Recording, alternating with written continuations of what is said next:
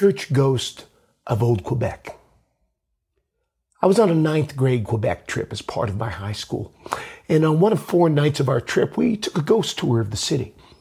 It was filled with your typical hokey stories of men who met unfortunate ends or widowed lovers, but towards the tail end of the trip, we explored an abandoned church with nothing but a likely battery-powered single lantern. Our tour guide brought us into the pews and whispered another of their pre-prepared stories. We were shook at this point just being in there.